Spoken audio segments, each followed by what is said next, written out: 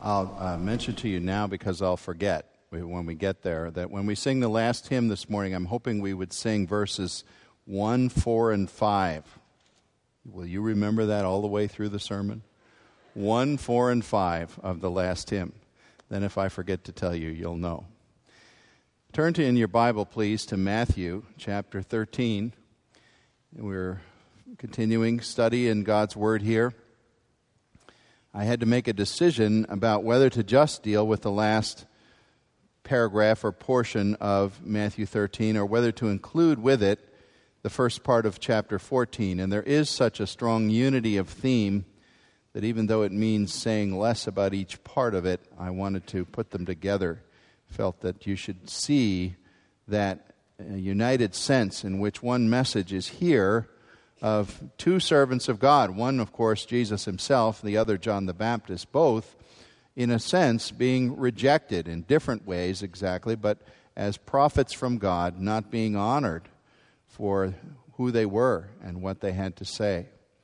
So I'll read this portion beginning at 1353. Give your attention to the Word of God. When Jesus had finished these parables, he moved on from there. Coming to his hometown, he began teaching the people in their synagogue, and they were amazed. Where did this man get this wisdom and these miraculous powers, they asked. Isn't this the carpenter's son? Isn't his mother's name Mary and his brothers James, Joseph, Simon, and Judas? Aren't all his sisters with us? Where then did this man get all these things? And they took offense at him. And Jesus said to them, only in his hometown and in his own house is a prophet without honor. And he did not do many miracles there because of their lack of faith. At that time, Herod the Tetrarch heard the reports about Jesus, and he said to his attendants, this is John the Baptist. He has risen from the dead. That is why miraculous powers are at work in this man. Now the flashback. Herod had arrested John and bound him and put him in prison because of Herodias, his brother Philip's wife. For John had been saying to him, it is not lawful for you to have her. Herod wanted to kill John, but he was afraid of the people because they considered him a prophet. On Herod's birthday, the daughter of Herodias danced for them and pleased Herod so much that he promised with an oath to give her whatever she asked. Prompted by her mother, she said, give me here, on a platter, the head of John the Baptist.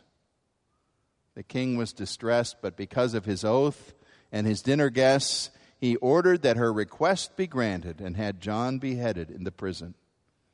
His head was brought in on a platter and given to the girl who carried it to her mother. John's disciples came and took his body and buried it.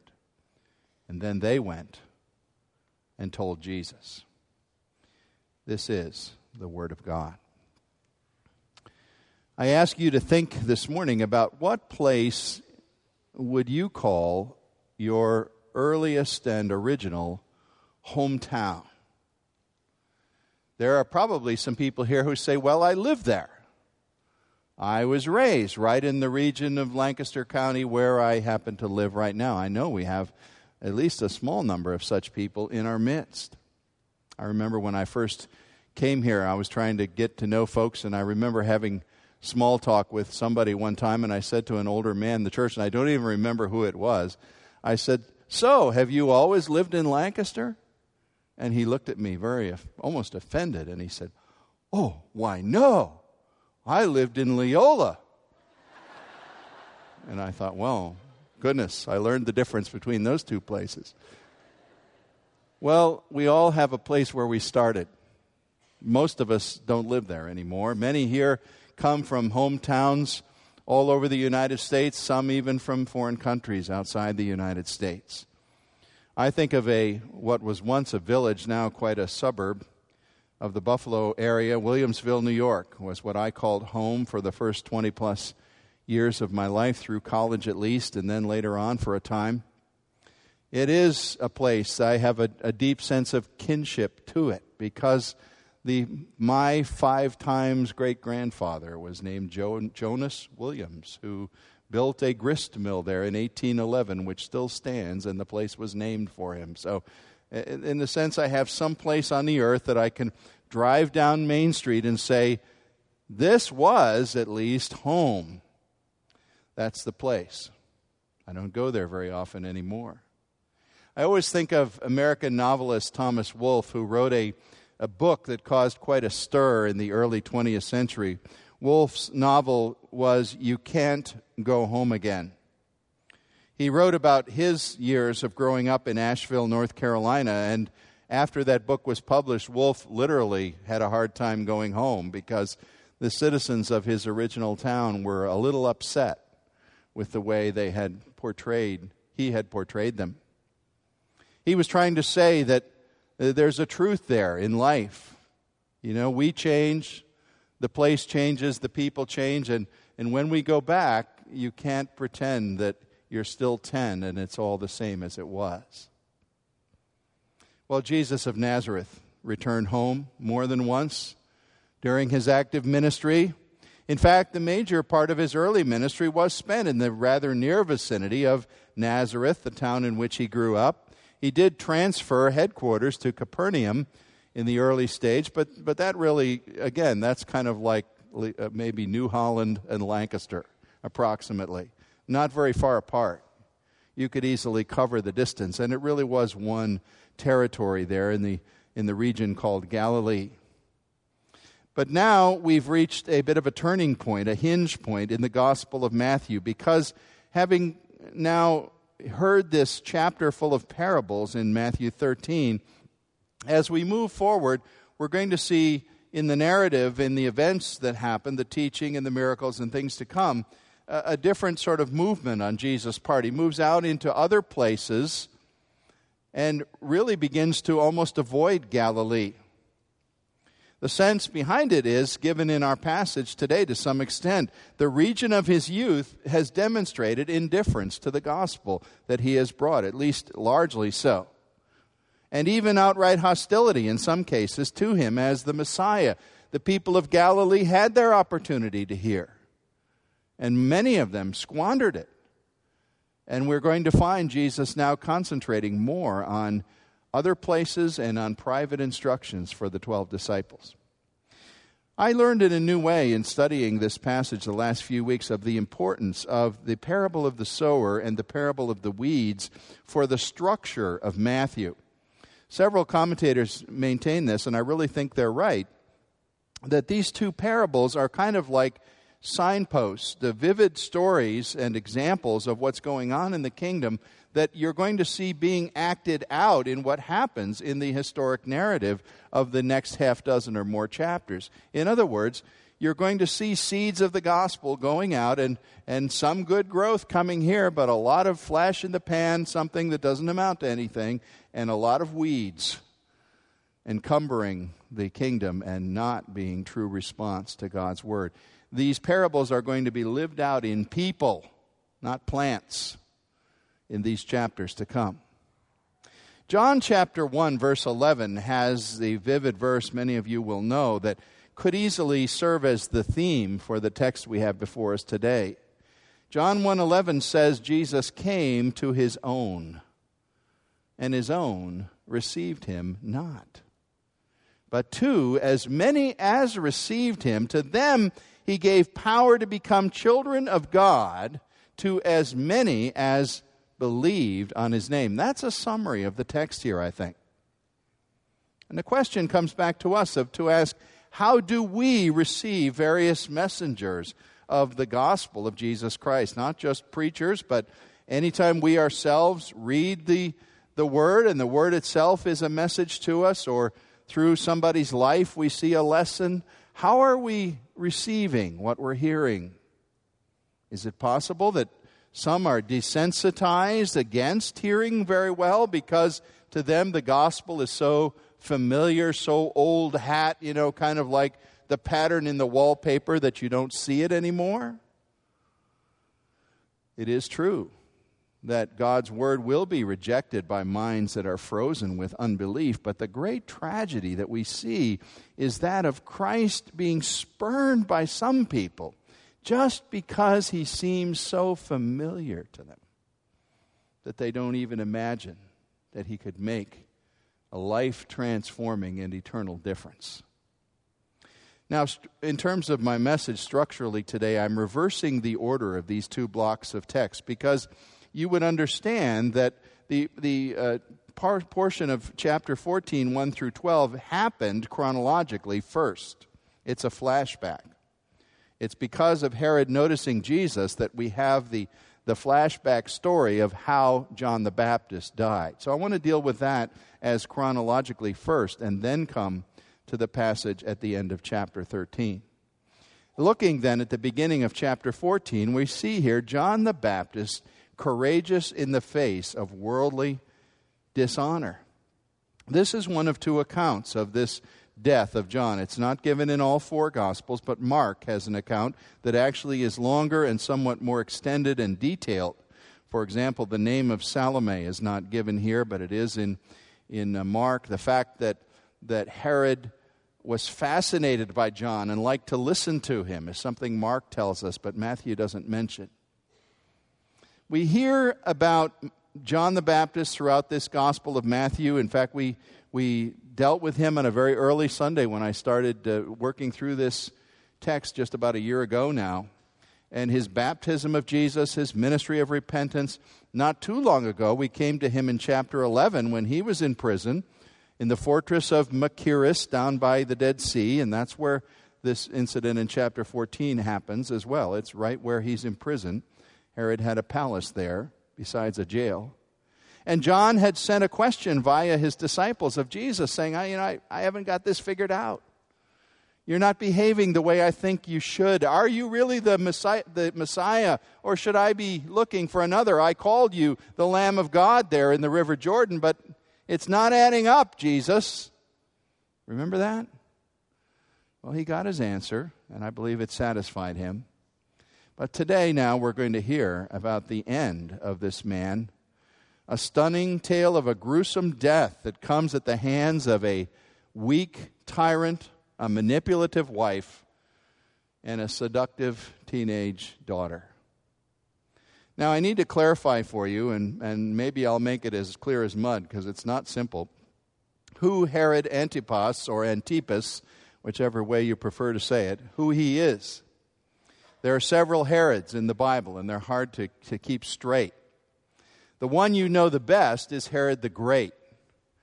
He had been a king of a sort of mongrel heritage, partly Jewish, but partly Idumean, and he wasn't a practicing Jew, and so the Israelites really despised him. And of course, the Romans kind of despised him too, but they tolerated him and left him in place as a kind of puppet. He didn't have too much power. He was always on a short leash, but they allowed him to be there. Well, Herod thought he was he, I think, gave himself the title, by the way, the Great. What would you do with somebody who went around and called himself Bob the Great, Well, this was Herod. I'm the Great One. And he cultivated that all the time. He had ruled in that area for quite a while before the birth of Christ until about 4 A.D., Now, just to keep it straight, he's the one that the Magi came to, and we have heard somebody's born king of the Jews. Oh, he said, great, let me go worship him too. You remember that? And of course, he didn't want to worship him. What he wanted was what resulted in the slaughter of the babies of Bethlehem. That was Herod the Great. Died in 4 A.D., unmourned by anybody, including his family, believe me. This guy was a miniature Hitler. All right, he had 4 sons. 2 of them really aren't all that important, but 2 of them figure into this text. Herod Antipas is the one we're concerned about, and Herod Philip is another one. Now, among these 4 sons, the territory of Herod was divided up. And because they split it into 4 quadrants, each of those men was called a tetrarch. A tetrarch means ruler of a fourth. That's what the term comes from. So here we have this man, Herod Antipas, who now was ruling, in a sense, in Galilee and Judea, the main area where Jesus was moving about. He wasn't really a king. In fact, later on in his life, he went down to visit Emperor Caligula in Rome and said, "Make me a king. I want to be a full-fledged king." And Caligula had him thrown out. So he didn't even have much respect from the Romans. But he liked to swagger around and posture and live in luxury, a rather decadent life. If Herod the Great was a cruel dictator, I like to think of Herod Antipas, the son, as a man who was a legend in his own mind. That's about what he was. Now, he married an Arab woman. If you know anything about the city of Petra, perhaps, that city in the canyon in the southern part of Palestine, a marvelous place to visit where these dwellings are carved out of the cliffs, and you have to go through a narrow passage to get in there to Petra. The Nabateans lived there, and it was a Nabatean princess who married Herod Antipas, but that didn't last too long. He tossed her aside when he met this woman named Herodias, who he immediately loved. Herodias was his niece. And to make it more complicated, when he met her, Herodias was married to his brother, Herod Philip, her uncle. This is a real mess. Yeah, this fits right into the afternoon soap operas.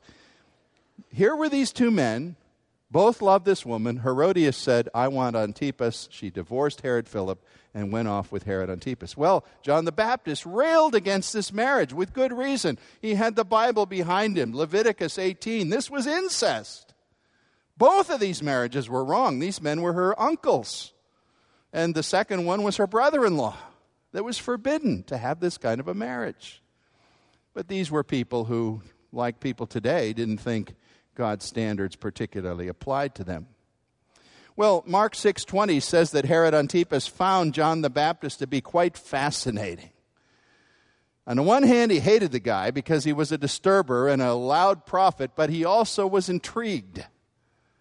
And apparently whether he went down to the jail cell or brought John out every once in a while, he liked to listen to him, it says in Mark.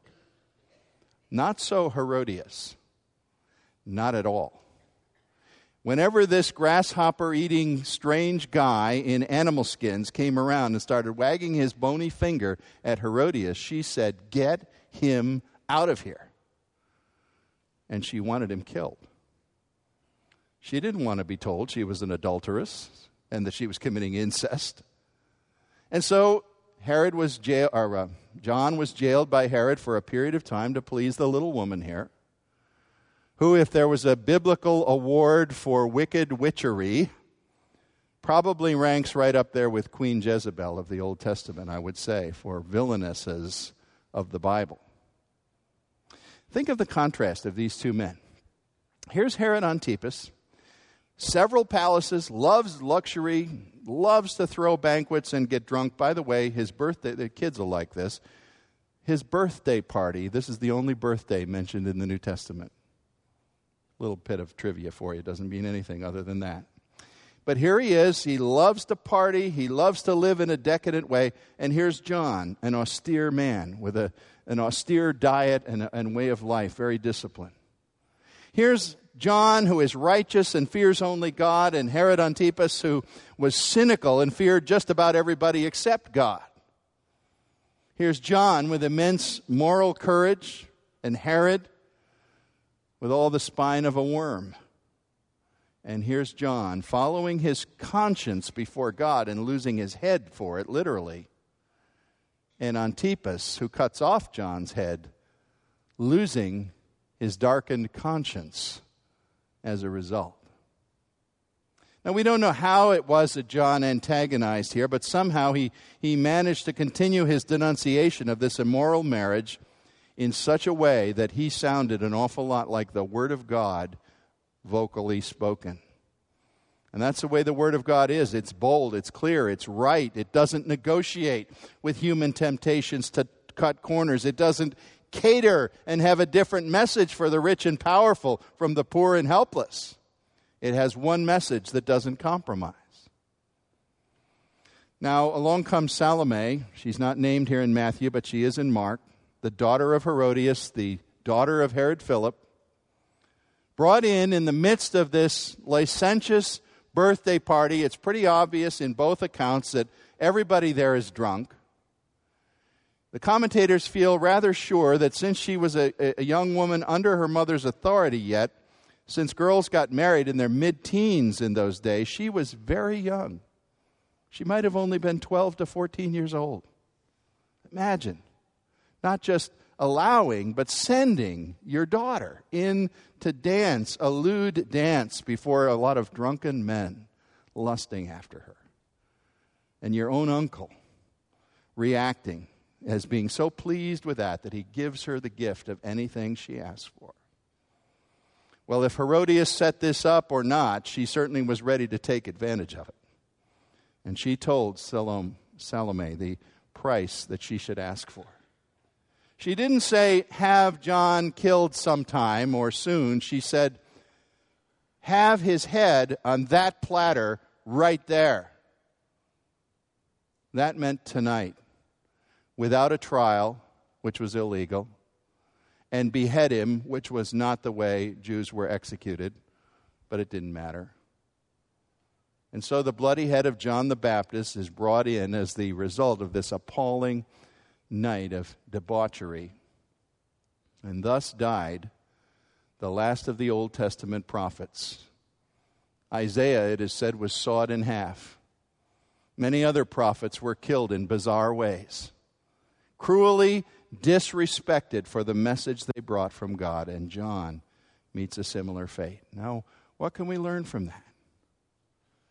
I would say we would learn the simple lesson that those who are going to speak the truth of God or the truth of Christ are going to suffer perhaps a fate similar, a fate of rejection similar to that Christ himself and many of the prophets have always suffered. Why do we expect that living as a Christian witness is possible and being ultra popular with the people we speak to is always going to happen at the same time? If we're going to be uncompromising in the manner that the Scripture is, we're going to have to speak with scriptural clarity. Now, that doesn't mean make yourself as offensive or obtuse as you know how to do. But it does mean that you don't sugarcoat the message. You don't dilute it. You don't say, well, what would this group of people like to hear? And what parts should I leave out so that I don't offend everybody here? This is one of the really big problems in pulpits and in ministries and authors and many other forms of so-called evangelical faith today. You have a brand of gospel light, L-I-T-E, that tries to give people enough of the gospel, but in a form and in a message that they will enjoy, and it will build up their esteem. Oh, we dare not offend self-esteem these days. That's the god of the age.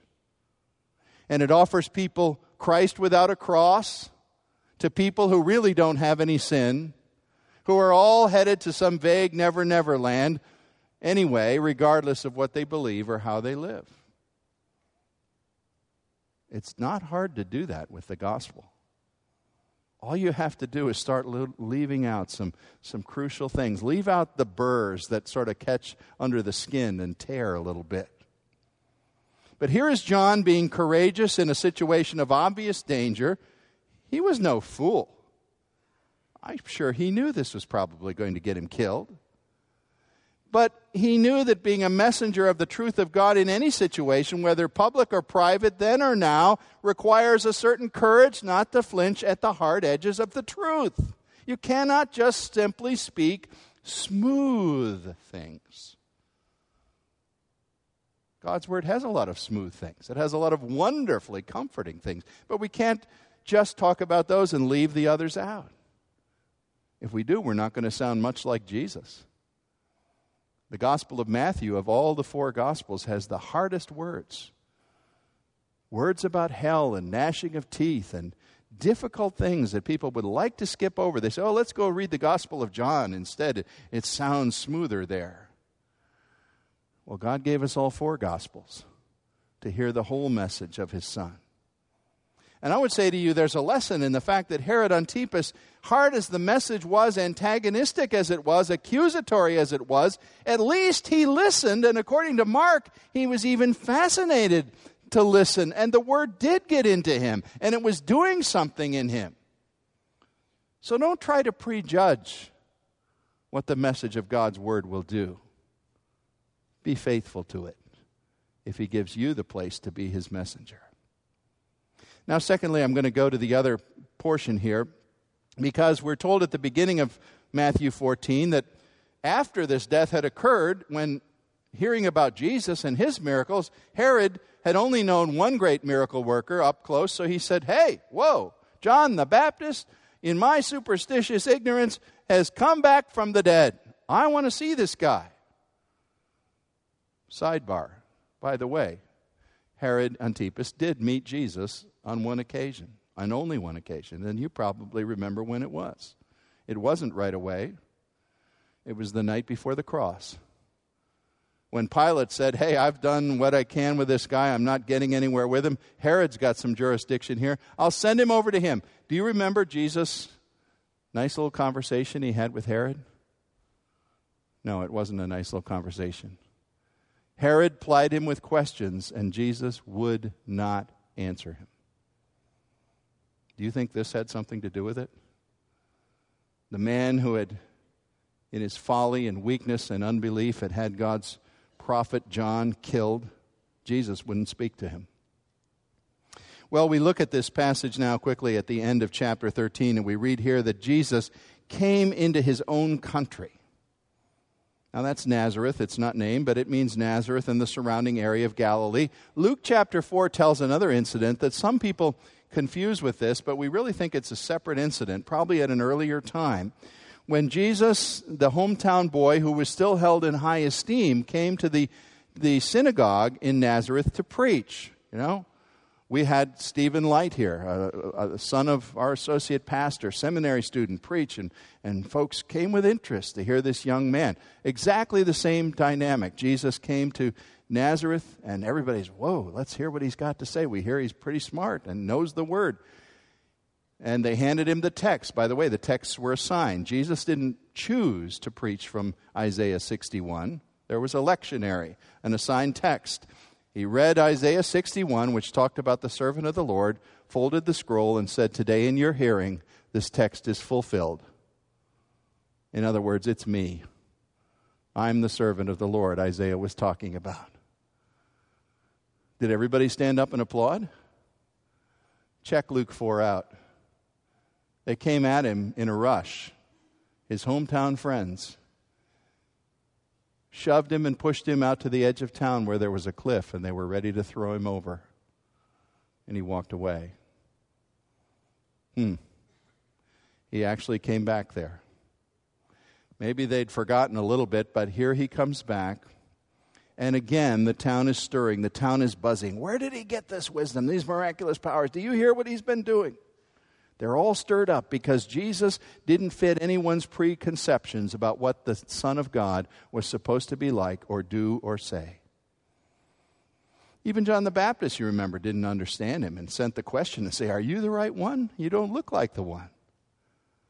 Everybody thought he would seize political power and do it that way. He didn't do it that way. What do you do with a long-expected Messiah who doesn't dance to the popular tune? Well, these people found every wedge they could to bring against him. Oh, it must be his parentage. Let's see, we know about that. Isn't he the carpenter's son? You know, I'm sure some guy said, well, wait a minute, he built a wheelbarrow for me. And another guy says, yeah, he and Joseph worked on my roof 10 years ago. I know him. Why, he's just a roofer. He's just a wheelbarrow maker. Well, there was something about Jesus' parentage that was worth talking about, but they didn't get it right, did they? He wasn't the son of Joseph. He was the son of Mary, born of a virgin, and his parentage was something that made him utterly unique. And if they had grasped that fact and known it, they would have wondered and been amazed at it. Well, then they disparaged him because his family. Oh, we know his family. He couldn't be anything special. By the way, editorial insertion here.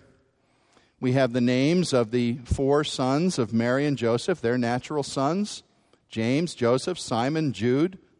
James and Jude wrote books of the New Testament, became the Lord's disciples later on. And it says there were daughters too, so at least 2 more, 6 children minimum to Mary and Joseph. Kind of blows away that utterly false and foolish doctrine of the perpetual virginity of Mary. Sorry, folks. It won't work, or else get out your scissors and cut these verses out. Mary was a normal woman. After she gave birth to the Savior by the power of God, she and Joseph had normal children. But the point here is, why assume that because you know something about a person's family, that categorizes them, and now you know everything there is to know about that person, and you can just forget about it?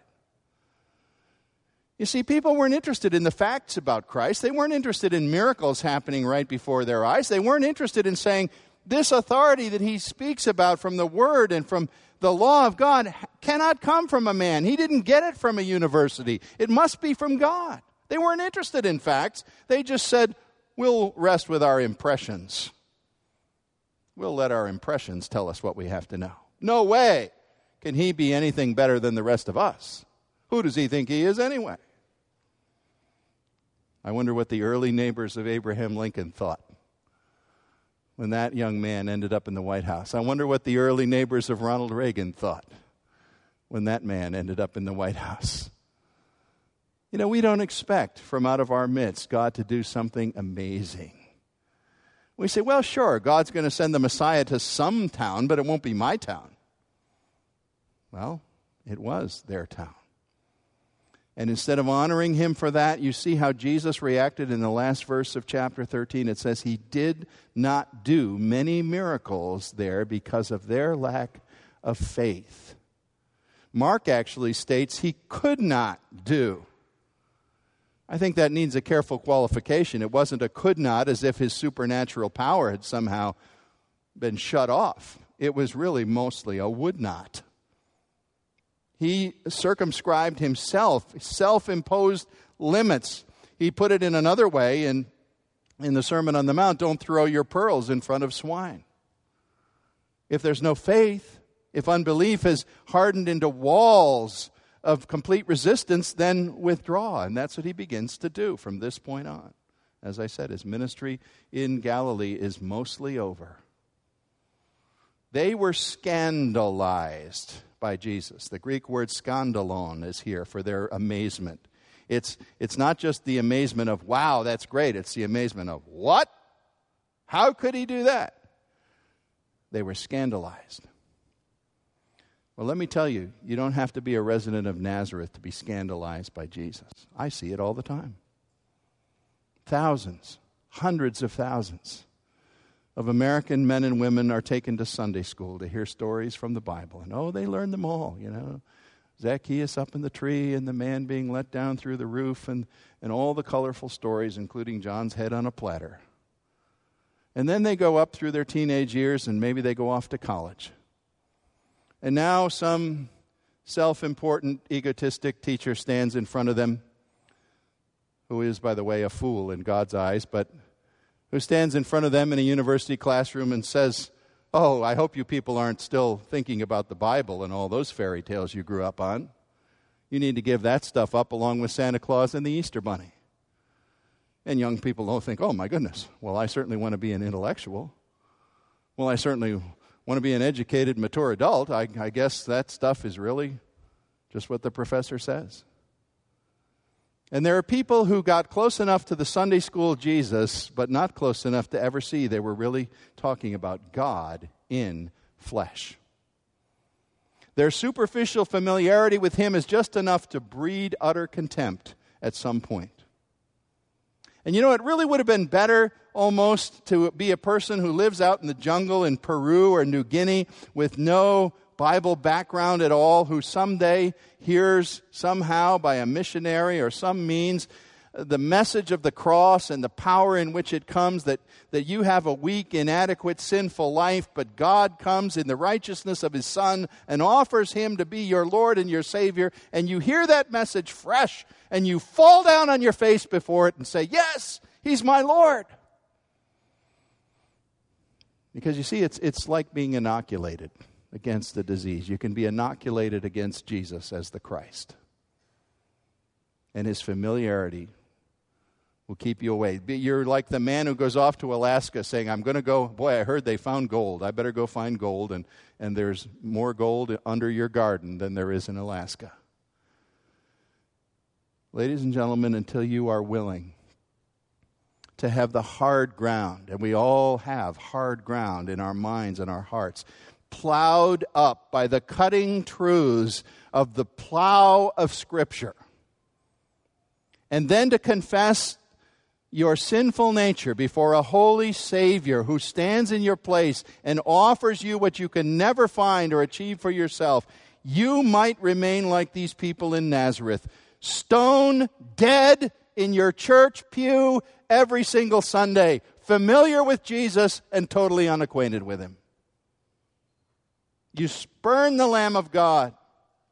You turn your back on the Son of the Highest, the Lord of glory. He's so familiar, He's like wallpaper, and you don't know Him at all.